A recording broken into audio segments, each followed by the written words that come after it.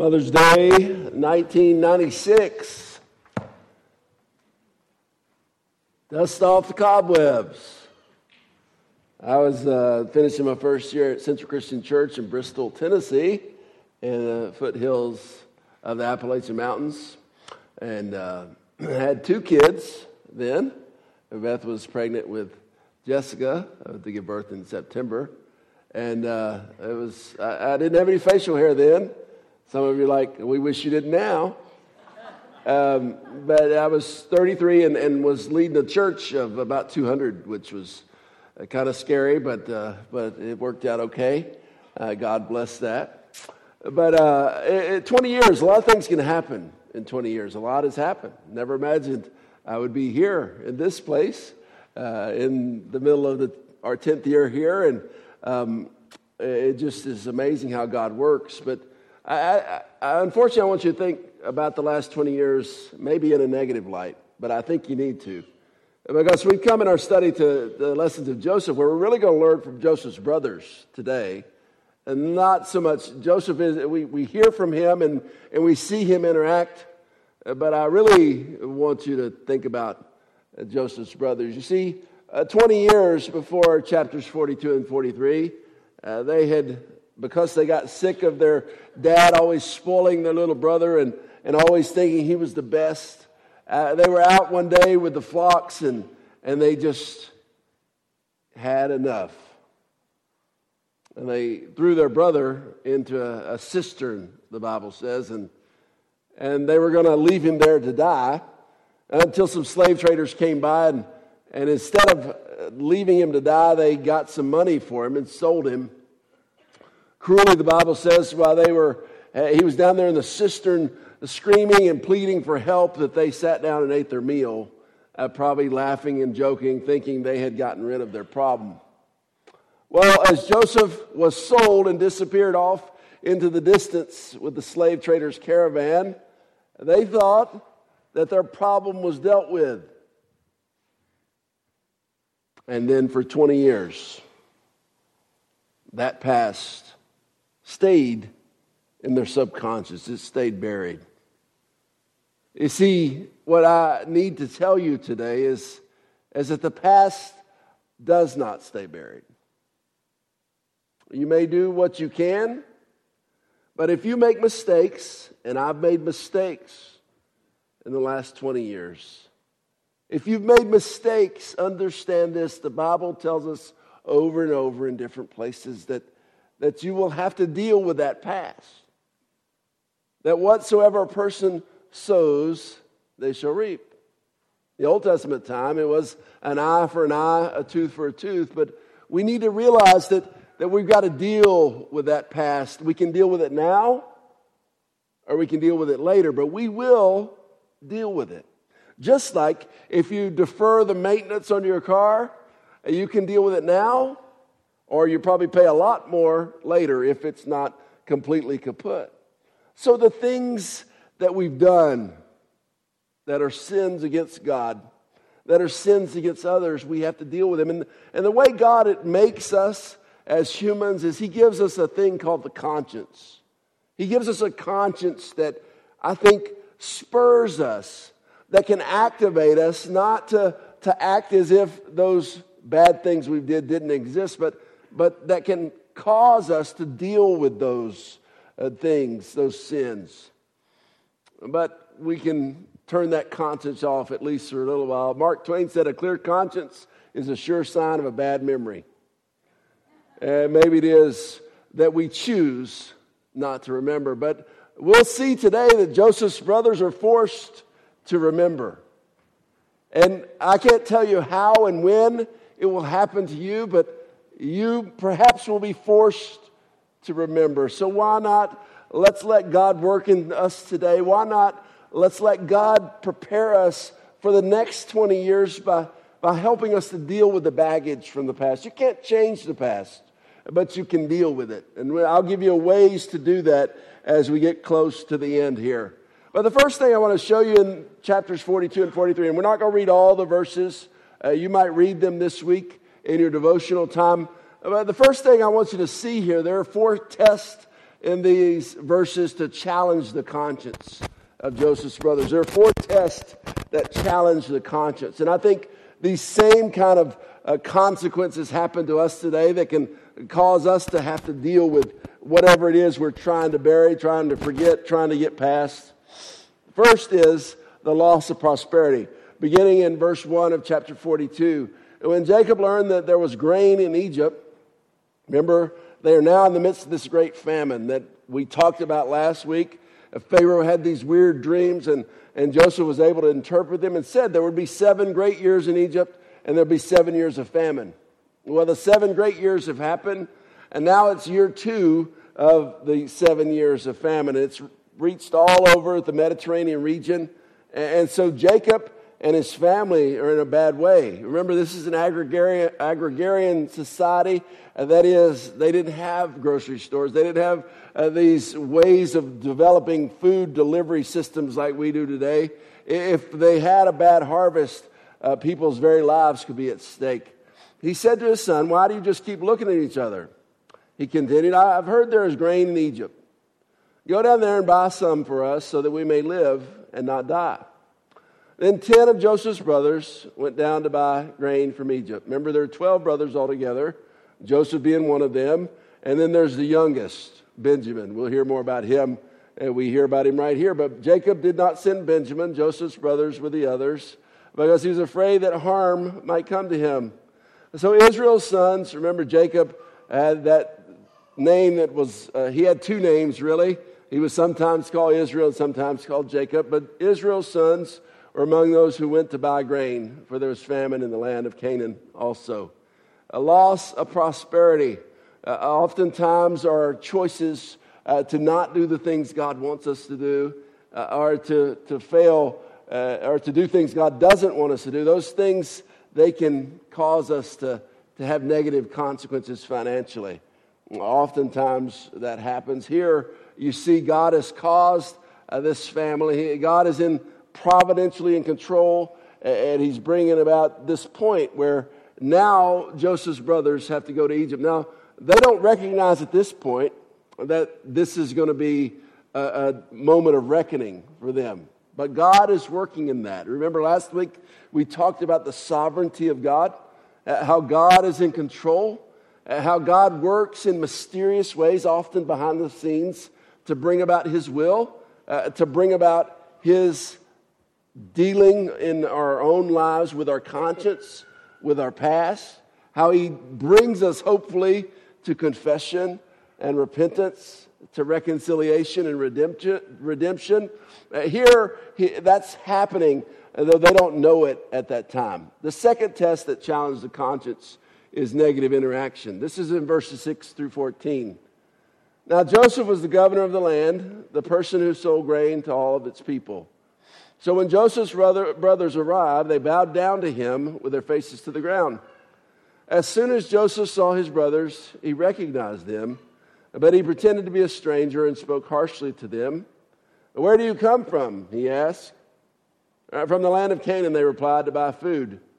Although Joseph recognized his brothers, they did not recognize him. Then he remembered his dreams about them and said to them, "You are spies. You have come to where the land is unprotected." "No, my lord," they answered, "your servants have come to buy food. We are all the sons of one man. Your servants are honest men, not spies." "And no," he said to them, "you have come to see where our land is unprotected." But they replied, "Your servants were 12 brothers, the sons of one man, who lives in the land of Canaan.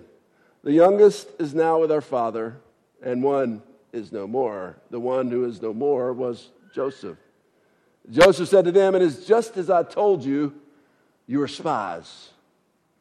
See, he's dealing with them in a negative way, a harsh way, you might say. Why does he not identify himself? More on that later. But just need to understand that oftentimes our sins and the dealing with them, we may try to bury them, but they don't go away. You know, the Chiefs drafted a 5th-round draft pick this year in the draft last weekend, and the newspaper, particularly the sports page, has been full of talking about how they could have drafted this guy. Tyreek Hill is his name.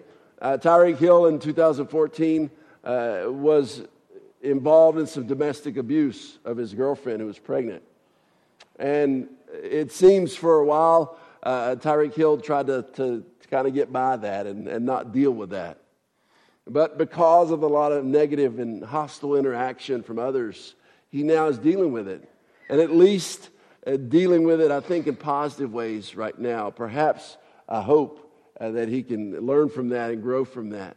But I want to share that. I share that illustration to say that oftentimes those negative interactions can stir our conscience. They can move us to not look past our past, not to ignore our past, to forget our past, but to deal with it. The third test we see here that challenges the conscience is imprisonment, verses 15 through 17. And this is how you will be tested. As surely as Pharaoh lives, you will not leave this place unless your youngest brother comes here. Send one of your number to get your brother. The rest of you will be kept in prison so that your words may be tested to see if you're telling the truth. They are kept in prison for 3 days. Now, that might seem short term, but in those days in prison, I have no doubt, and we'll see this directly stated in a few minutes, a few verses down. We see that they are remembering that decision to sell their brother, those negative, violent feelings they had toward Joseph. They're remembering that, and now they're beginning to deal with that. Negative consequences often lead to reckoning. It's why if we're parents and we love our kids, when they do things that aren't wise, they do things that aren't good, we discipline them. We love them by disciplining them to bring about, hopefully, a change of heart. Here now, for this case, imprisonment, but there are other consequences that come that can challenge, that can stir our conscience. In this case, it is that momentary or temporary imprisonment. And then the fourth test, and probably the one that maybe can move us more than any of those others, is the impact on loved ones. The impact on loved ones of our past decisions, our past mistakes. Beginning of verse 18. On the third day, Joseph said to them, "Do this and you will live, for I fear God. If you are honest men, let one of your brothers stay here in prison, while the rest of you go and take grain back for your starving households. But you must bring your youngest brother to me, so that your words may be verified and that you may not die." This they proceeded to do. They said to one another, "Surely we are being punished because of our brother." Talking about Joseph. "We saw how distressed he was when he pleaded with us for his life, but we would not listen. That's why this distress has come on us." You see, they understand what they have sown is now coming back on them. Reuben replied, "Didn't I tell you not to sin against the boy? But you wouldn't listen. Now we must give an accounting for his blood." They did not realize that Joseph could understand them since he was using an interpreter. He turned away from them and began to weep, but then came back and spoke to them again. He had Simeon taken from them and bound before their eyes. So now they've left Simeon in this place. So they have to go back and tell their father that. And we read in verse 36, their father Jacob said to them, "You have deprived me of my children. Joseph is no more, and Simeon is no more, and now you want to take Benjamin." Because that's what the prime minister of Egypt, unbeknownst to them, their brother Joseph had asked for Benjamin to be brought back, and then he would give them Simeon. And now you want to take Benjamin. Everything is against me. So this fateful decision of the 10 brothers to sell their brother Joseph now is coming to bear on their father. Their father's distraught. And potentially there can be a loss of more of the family ties. If for no other reason, it's important for us to deal with our past.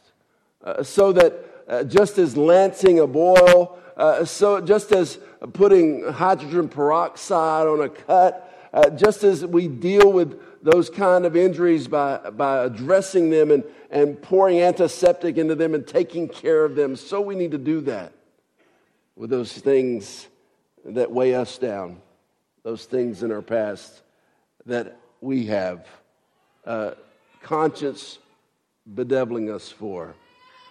So with that said, perhaps now you are thinking about some of those things. Perhaps they're not so far in the past. Maybe they've happened in this past week or this past month or this past year. How do you deal with the conscience? How do you respond to the conscience? What is the biblical pattern for dealing with the sins that we've committed against God, the sins that we've committed against others? I think you have 3 steps here, 3 ways to respond to the conscience. First, confession of sin.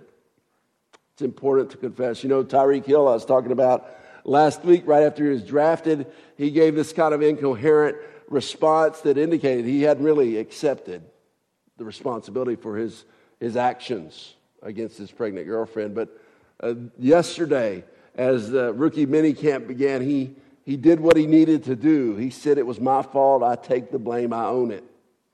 Friends, we all have to get to that point where we own our sin, where we are not running or making excuses for it, where we're not waffling about it. We need to own it. Look what happens here in verse 21. They said to one another, "Surely we are being punished because of our brother. We saw how distressed he was when he pleaded with us for his life, but we would not listen. That's why this distress has come on us." You know, the problem with the Bible sometimes is we don't know all the conversations that aren't written down. I wonder over these 20 years if the brothers ever spoke about what they did to Joseph. But I can tell you now they're dealing with it.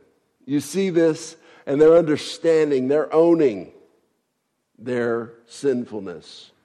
It's important for us, whether we are not a Christian yet, or it's important for us if we still are Christians, because even though we've given our life to Christ, we still sin. It's important for us to get in the habit of thinking about our lives in God's terms, in God's sight, and confessing when we fall short, confessing our sins before Him.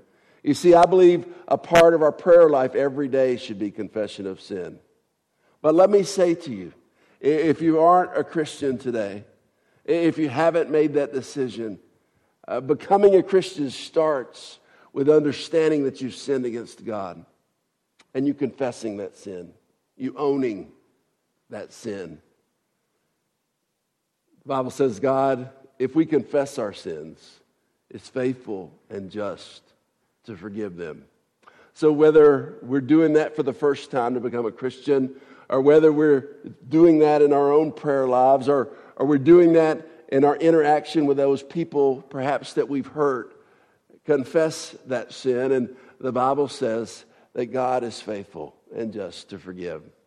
Confession of sin is the first step. The second step is recognition of God's reality. Recognition of God's reality. What do I mean by that? I think so oftentimes we can think about our life separate from God. Because God doesn't zap us right away when we do something wrong, but because the consequences of our sin, often there's a great gap of time between the action and the consequence, we can live our life kind of ignorant. It's ignoring what God is about and what God's doing. But the Bible tells us that God is over all and through all and in all. What I think the Bible is saying to us is that God knows all. You might think you fooled everybody, but be not deceived. God will not be mocked. He knows the heart, and He knows what we are doing. He knows what we've done. He knows what we need to do. Look at what verse 28 says. My silver has been returned. Now, here's the weird part of this story.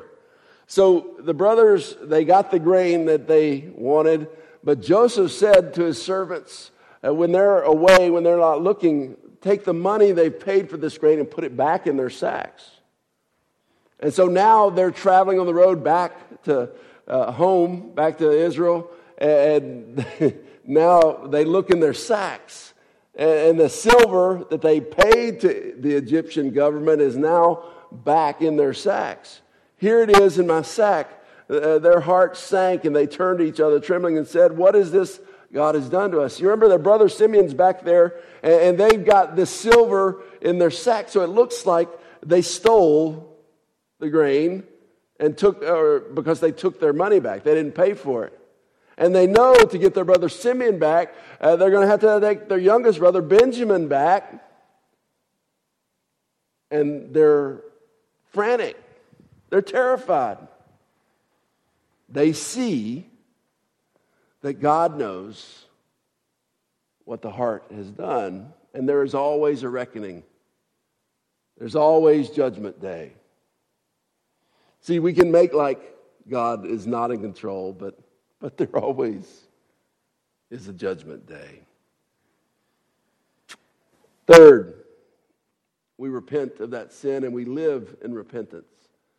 That's how we deal with it. We live in repentance. I often say that when we are truly sorry, when we truly confess our sin, when we truly repent, that means we'll reproduce the fruit of repentance. You see here several actions to show that Joseph's brothers have truly confessed and truly repented, that they are acting upon this stirred conscience and they're going to do something about it. First, you see honesty, verses 6 and 7.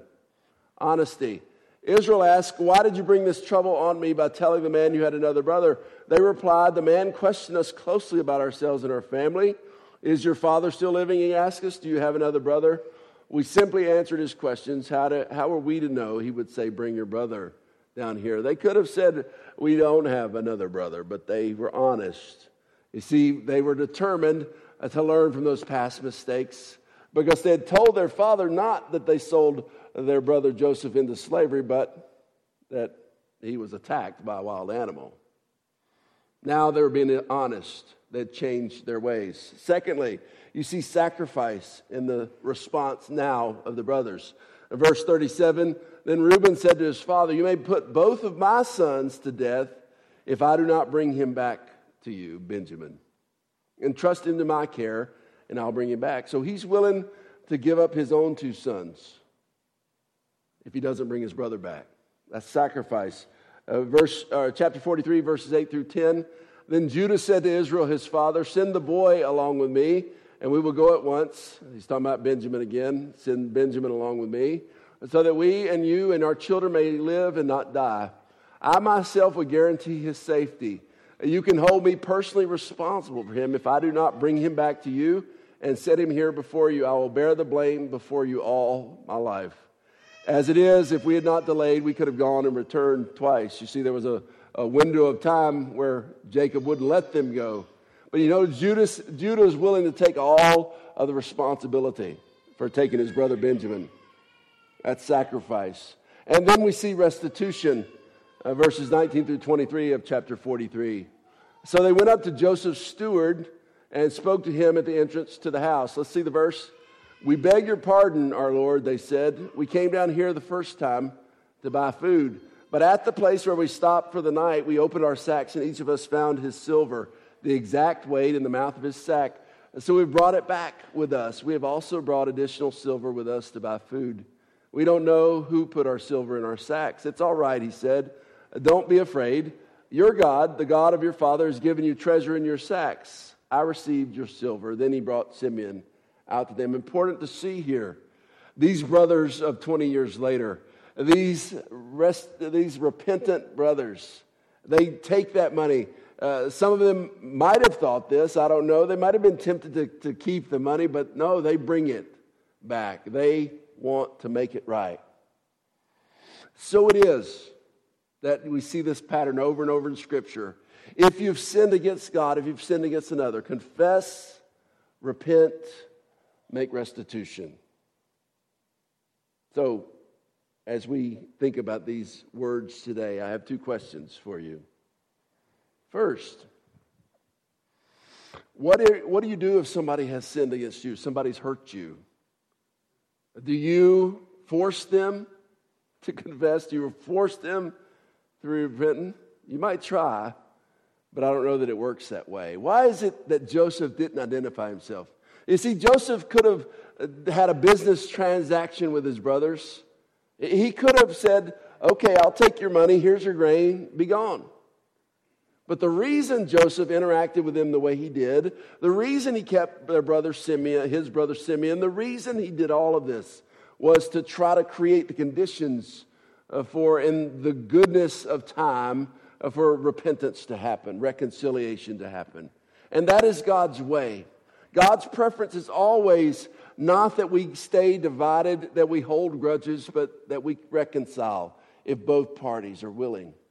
If the true repentance takes place, God wishes for that to happen. But understand this, you can't force it to happen if you're the wronged party. My advice to you is to do the same thing that Joseph did. He continued to be faithful to God. He continued to sow godly seed. He continued to be fruitful for God, bloom where he was planted. And in the fullness of time, there came about this situation as God brought it about where there could be reconciliation. Chapter 43 ends with all the brothers together having a banquet together. And it's a beautiful scene, a joyful scene. And you know, Benjamin gets 5 times the amount of the food than the other brothers do. But these brothers who have grown up, who've grown more faithful in 20 years, they're not jealous of Benjamin, even though he gets more than they do. Reconciliation can happen. And then the second question is this, and maybe this is the one that's more pointed, more apt, more difficult to deal with today. What do you do if you know in your past you've sinned against God, you've sinned against others? The question is a hard one to hear, but the response would be the same I've already outlined for you. Confess to God and to that person. Repent and produce the fruit of repentance. And as necessary, bring restitution. And pray that God's reconciliation will take care of that. It will happen. And God will be glorified. Father, as we think about these things today, I pray that you've been working on us. We've been thinking about our past. If there are unresolved issues, I pray that you've been helping us to see. We need to first get right with you about it. And then we need to initiate a reconciliation process with others that we've hurt. Pray, Father, you'll lead us in this. You'll give us courage. You'll give us boldness. I know it's not easy to deal with our mistakes. But I pray you'll spur us on. That we'll deal with this now and not wait to deal with it later. I pray in Jesus' name.